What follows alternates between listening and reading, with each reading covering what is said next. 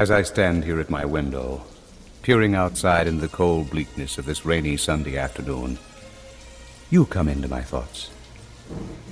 Maybe because I used to spend all of my Sunday afternoons with only you. Yes, I can remember it as though it were yesterday. Most every Sunday afternoon I would drive those 5 long miles which separated us, to spend the rest of the day in the contentment of your presence. You would always greet me with that bright, warm smile, which I knew could belong to only you. The rest of the day would be ours together. I can even remember our first date of almost a year ago, as though it were only yesterday. When you accepted my awkward invitation to the dance, it excited me so. And when we finally said goodnight on your porch, you asked me to call you the next day, Sunday.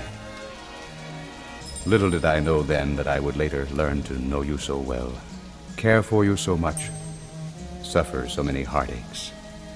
We dated for almost 4 months. You asked me to escort you to your senior prom.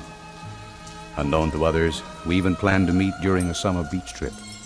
We spent so much time together there, exploring sand dunes and picking up seashells under the warmth of the day's hot summer sun, and listening to the perpetual cry of seagulls and pounding surf at night beneath the stars of heaven. I would often catch you unaware with a glance, and you would quickly clasp your blowing hair with both hands and laughingly say, "Please don't look." But then you were more beautiful than ever, and although I knew you'd belong to others before me, I wanted you to be mine, and mine alone. Yet I dared not tell you, for I knew within my heart that one day it would end, and I would no longer know the warmth of your reckless charm.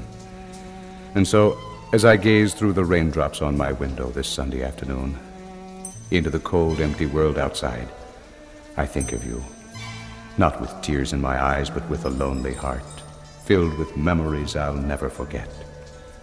For yesterday you were married.